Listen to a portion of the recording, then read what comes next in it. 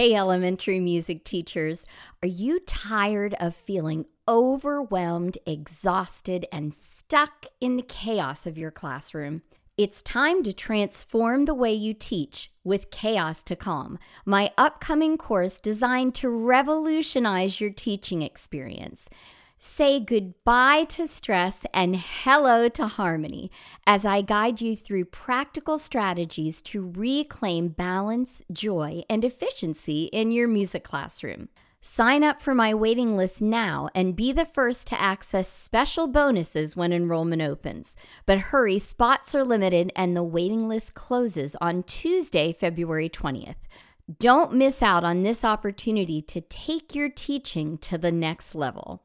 To get on the list now, go to storiesthatsing.net/C2C waiting list. That's the letter C, the number 2, the letter C. So that's storiesthatsing.net/C2C waiting list. See you there. This podcast is a proud member of the Teach Better Podcast Network. Better today, better tomorrow, and the podcast to get you there. Explore more podcasts at www.teachbetterpodcastnetwork.com. Now let's get on to the episode. It's the Happy Music Teacher! Are you an elementary music teacher who's frustrated and overwhelmed?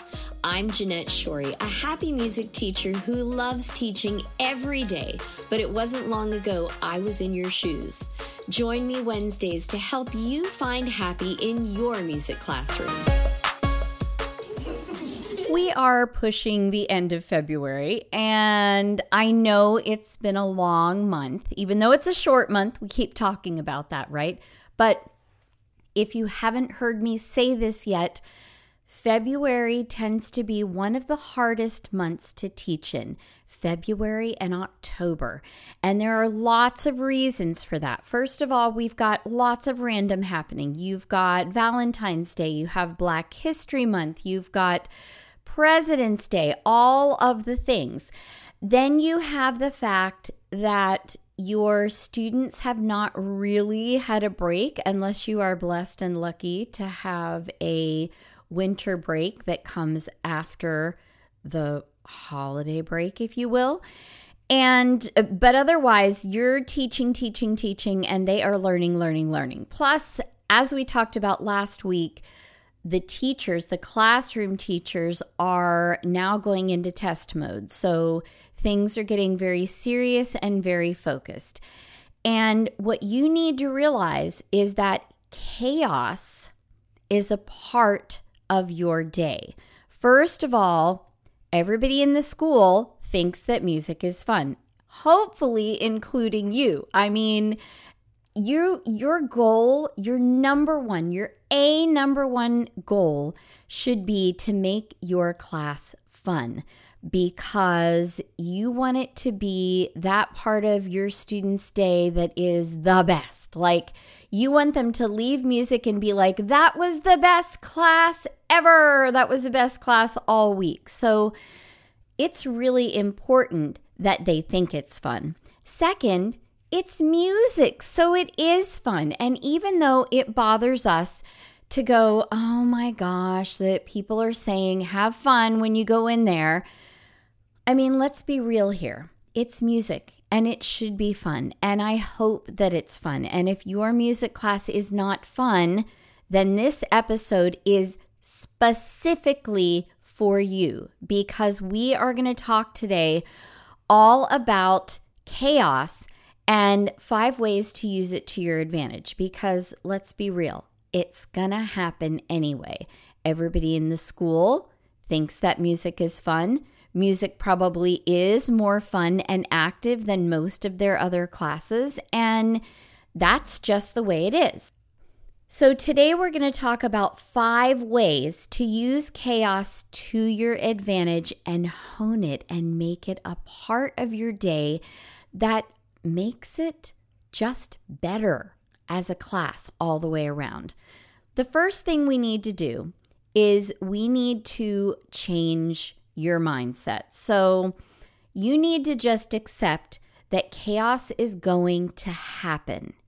It's active, it's fun, You have instruments in their hands. The instruments many times are very noisy. Chaos is going to happen. Even teachers who've got the most fantastic, phenomenal classroom management skills, that would be me, because I have a really, really solid behavior management system in place. And if you are not yet part of my course, Chaos to Calm, or part of my masterclass that's coming up next Tuesday, the 27th, and Wednesday, the 28th, we are going to talk a lot about my classroom management system. And it is unlike probably anything you've ever heard. So definitely worthwhile to attend those master classes and check out my new course, Chaos to Calm, because we are going to be taking a very deep dive into my classroom management system.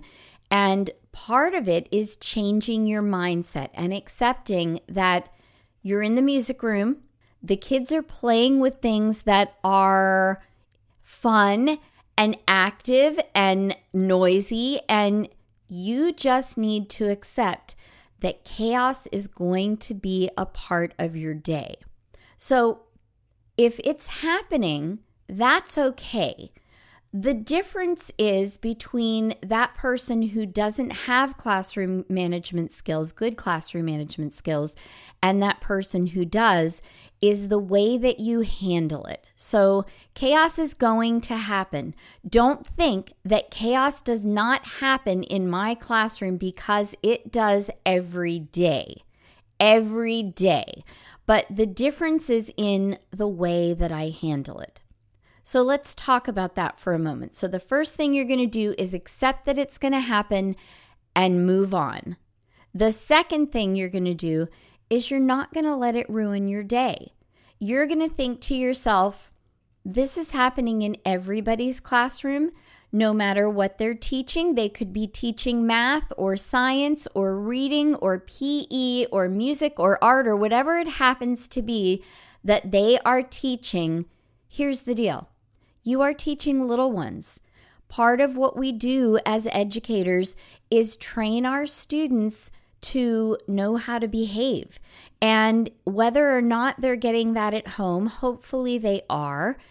And even if they are, they're little and they're going to forget. And every single time they come into your classroom, and this includes people, my 4th and 5th graders, I am going to remind them of how to behave, because that's part of my job.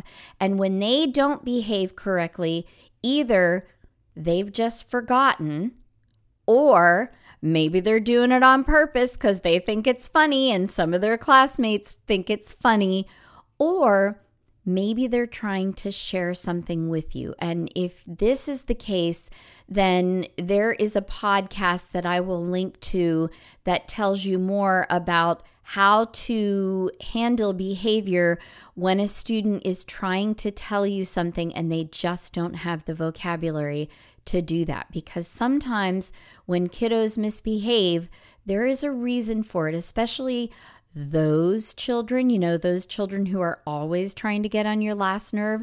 There is something more going on. So you need to make sure as the adult in the room that you don't let it ruin your day when chaos happens, because you know what? It's going to happen. And it's okay that it's happening. And it's okay that they're doing it because, again, they're little. My mom used to say all the time, she was an administrative assistant in a couple of different schools before I became a teacher. And then I got to work with her once, which was amazing because she was so awesome at her job. But one of the things she always said was, people seem to forget that if you do the math and you think about how many days a child has been on the earth compared to how many days you've been on the earth and how much knowledge you have, you need to remember that all the time. So don't let it ruin your day, because they're gonna do things that are cray-cray. That is just part of their being. It's part of being children. They are gonna push the boundaries. They are gonna try and do everything they can to be silly and funny and make their classmates laugh. And, that's just gonna happen. So do not let it ruin your day. Number 3, join in the fun. I want you to be silly with your students.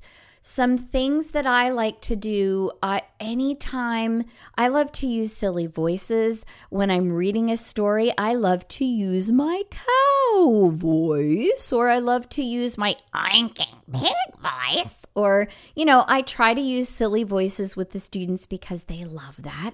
And I try to do silly things. For example, instead of handing them a bouncy ball, I may toss them the bouncy balls. So when I'm passing out the bouncy balls, I will toss them to the students instead of handing them. Or sometimes I'll walk around with scarves, and instead of putting the scarf in their lap, I will just drop it on them. So wherever it lands, it lands. And, it's funny and it's silly. And I keep telling you, and this is the honest truth, somebody told me this years and years and years ago, if you don't add the silly to your classroom, they will.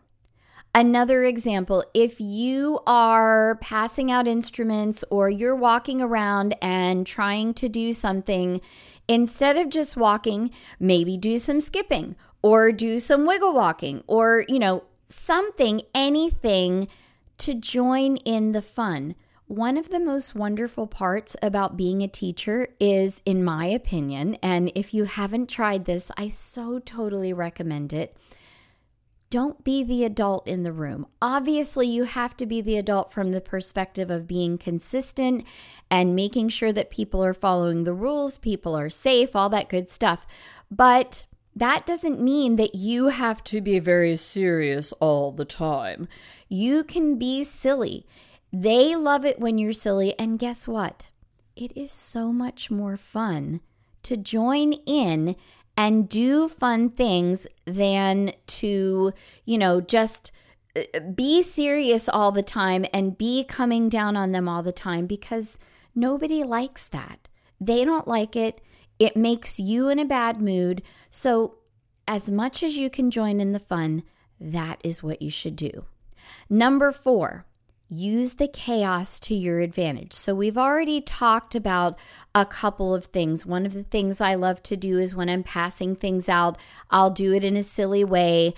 I love for my students to, when we are passing out instruments, let them play the instruments. It is okay for them to be able to play the instruments. So I have them play softly. So today, we were doing a story, and in the story there was a rhythm. And so I taught them the rhythm. We read through the whole story first, and as we were reading, it was a repeating pattern rhythm, and it was ti, ti, ti, ti, ta, ta. So after the first 3 times, it was the characters were saying different things each time. After the 3rd time, I was like, wow, did you guys notice there's a pattern in this story? And we talked about the pattern, and then I pointed it out to them. Ti, ti, ti, ti, ta, ta. And so every time we would read it in the rhythm, they would echo it in the rhythm, and then we would go ti, ti, ti, ti, ta, ta. So when I passed out the rhythm sticks, I said to them, I showed them how to hold the instrument, because that's always part of what I do. I also showed them how to play the instrument softly and loudly, and we talked about loud is fine, but nasty noise is not fine. Ooh, nasty noise. And then we'd go, beautiful music. So again, these are other ways that I like to put a little silly in there. So we talk about, because they giggle every time I go, ew, nasty noise. And they're like, ew, nasty noise. And they hold their noses and it's like yucky. And then I'm like, beautiful music. So anything you can do like that to join in the fun. And I'm going to try and keep reminding you about that and giving you different examples. But so I tell them how to play softly. I tell them how to play loudly. Then we use our finger rhythm sticks and we play softly ti, ti, ti, ti, ta, ta with our finger rhythm sticks. And then we bounce higher and we do our finger rhythm sticks ti, ti, ti, ti, ta, ta, and we do it louder.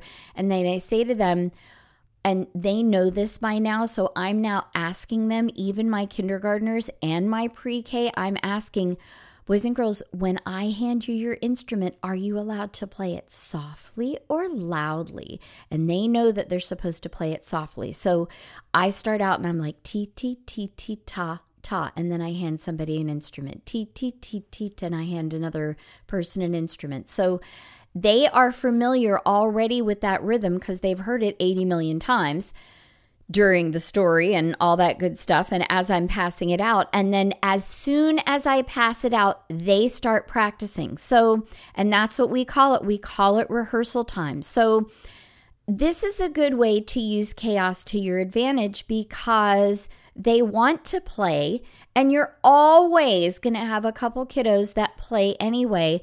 And I don't want them to get in trouble and lose their instrument before they even get a chance to play, because they're little and it's okay that they want to play. So I give them that opportunity. Another way I like to use chaos to my advantage is, let's say there's a really cute storybook that Artie Almeida does called Mortimer. And in Mortimer, the mom and the dad and the 17 brothers and sisters, et cetera, take him upstairs and they're like, Mortimer, be quiet. And then there's one point where the brothers and sisters take him up the stairs, and they don't take him up the stairs, they go up the stairs, and I'm like, okay, 17 of them, should it be loud or soft? And they're like, it should be loud. So if we fast forward through the lesson, they are playing their Orff instruments, and I have them play loudly, and they are allowed to play as loudly as they want as long as keys aren't flying off. And so I kind of use that. They want to play loudly, and as long as, you have to do you. So if that's going to bother you, if it bothers your ears, your sensibility, whatever, then that would not be something you would do. But for me, that kind of thing doesn't bother me as long as they're playing properly, because they need to know how to play the instruments loudly and medium and soft. So they're allowed to play as loudly as they want as long as keys aren't flying off. If keys are flying off, ooh, nasty noise. So we want to be careful about that. Also, when the brothers and sisters say, Mortimer, be quiet, they are shouting it because there's so many of them. So I'm always like, what should we do? How should we say this? We're going to use our shouting voices, but we're going to use our indoor shouting voices. So that means we're not screaming like we would do when we were outside. And we'll all do, Mortimer, be quiet. And obviously I'm going to do a lot louder than that, but I'm not going to do it loud in your ear right now. So these are some of the ways that you can use chaos to your advantage. There are lots and lots of ways to do this. And believe it or not, this is part of the framework that I teach you in my course, Chaos to Calm. I teach you all kinds of different ways, and I've got checklists, and I've got all kinds of different ways that you can use chaos to your advantage, because it's going to be there anyway, and you might as well use it. Another way we can use it is during movement. So in every single class I teach, there is always a movement element, and that is because, first of all, it's fun. Second, my students love it. Third, they need it. Oh my gosh, they need it so badly. Especially we're getting into that time where I had a kiddo today that was like totally getting on my last nerve. I can't tell you how many times I said his name today in class, and it is the first time ever that I've had to say his name. So you're getting into that time period where the more you do with movement, the better off you are. So today I was reading a storybook about a dog. And so we talked about all the ways that dogs can move, and they wiggle their booties, their booty, but I call it their bootay. So that's another way. Like I'll do these funny, silly words that are not quite appropriate, but, they like giggle at. So they're not bad words, but they're like, bootay is not really an appropriate word. So I'll do that kind of thing too. And so we talked about that dogs wiggle. We talked about that they jump. We talked about that they run and run and run and run and then so we went through all of these things that the ways that the dogs move. And then I literally just looked up silly instrumental music, and we went through and we did 30 seconds of each kind of movement. So they got to help me using their background knowledge about dogs and how dogs move, and then we got to do some moving together. And with my pre-K, I always move with my pre-K. With my bigger kids, I will let them do the moving because you want them to be creating as they're going. You don't want them, and littles like pre-K, they are not going to have that kind of background knowledge. So you're better off a lot of times, not always, but a lot of times to, do with them. As they get older, they don't need you to do with them, and you don't want to model for them as much because you want them to use their own brains and their own background knowledge and explore their creativity that way. So any way that you can use chaos to your advantage. If you have ways that you use chaos to your advantage, I would so love it if you would share with us. Jeanette at storiesthatsing.net, that would be amazing. Number 5. Experience childlike joy.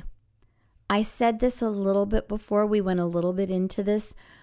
When you are teaching, one of the best, most amazing parts of being a teacher is getting to experience that joy and that excitement that kids who are really little experience when something is happening. I mean, they get so excited over a new pair of shoes, or that you're wearing the same color as them, or, oh my goodness, I have a wiggly tooth. I mean, they get so excited over those things.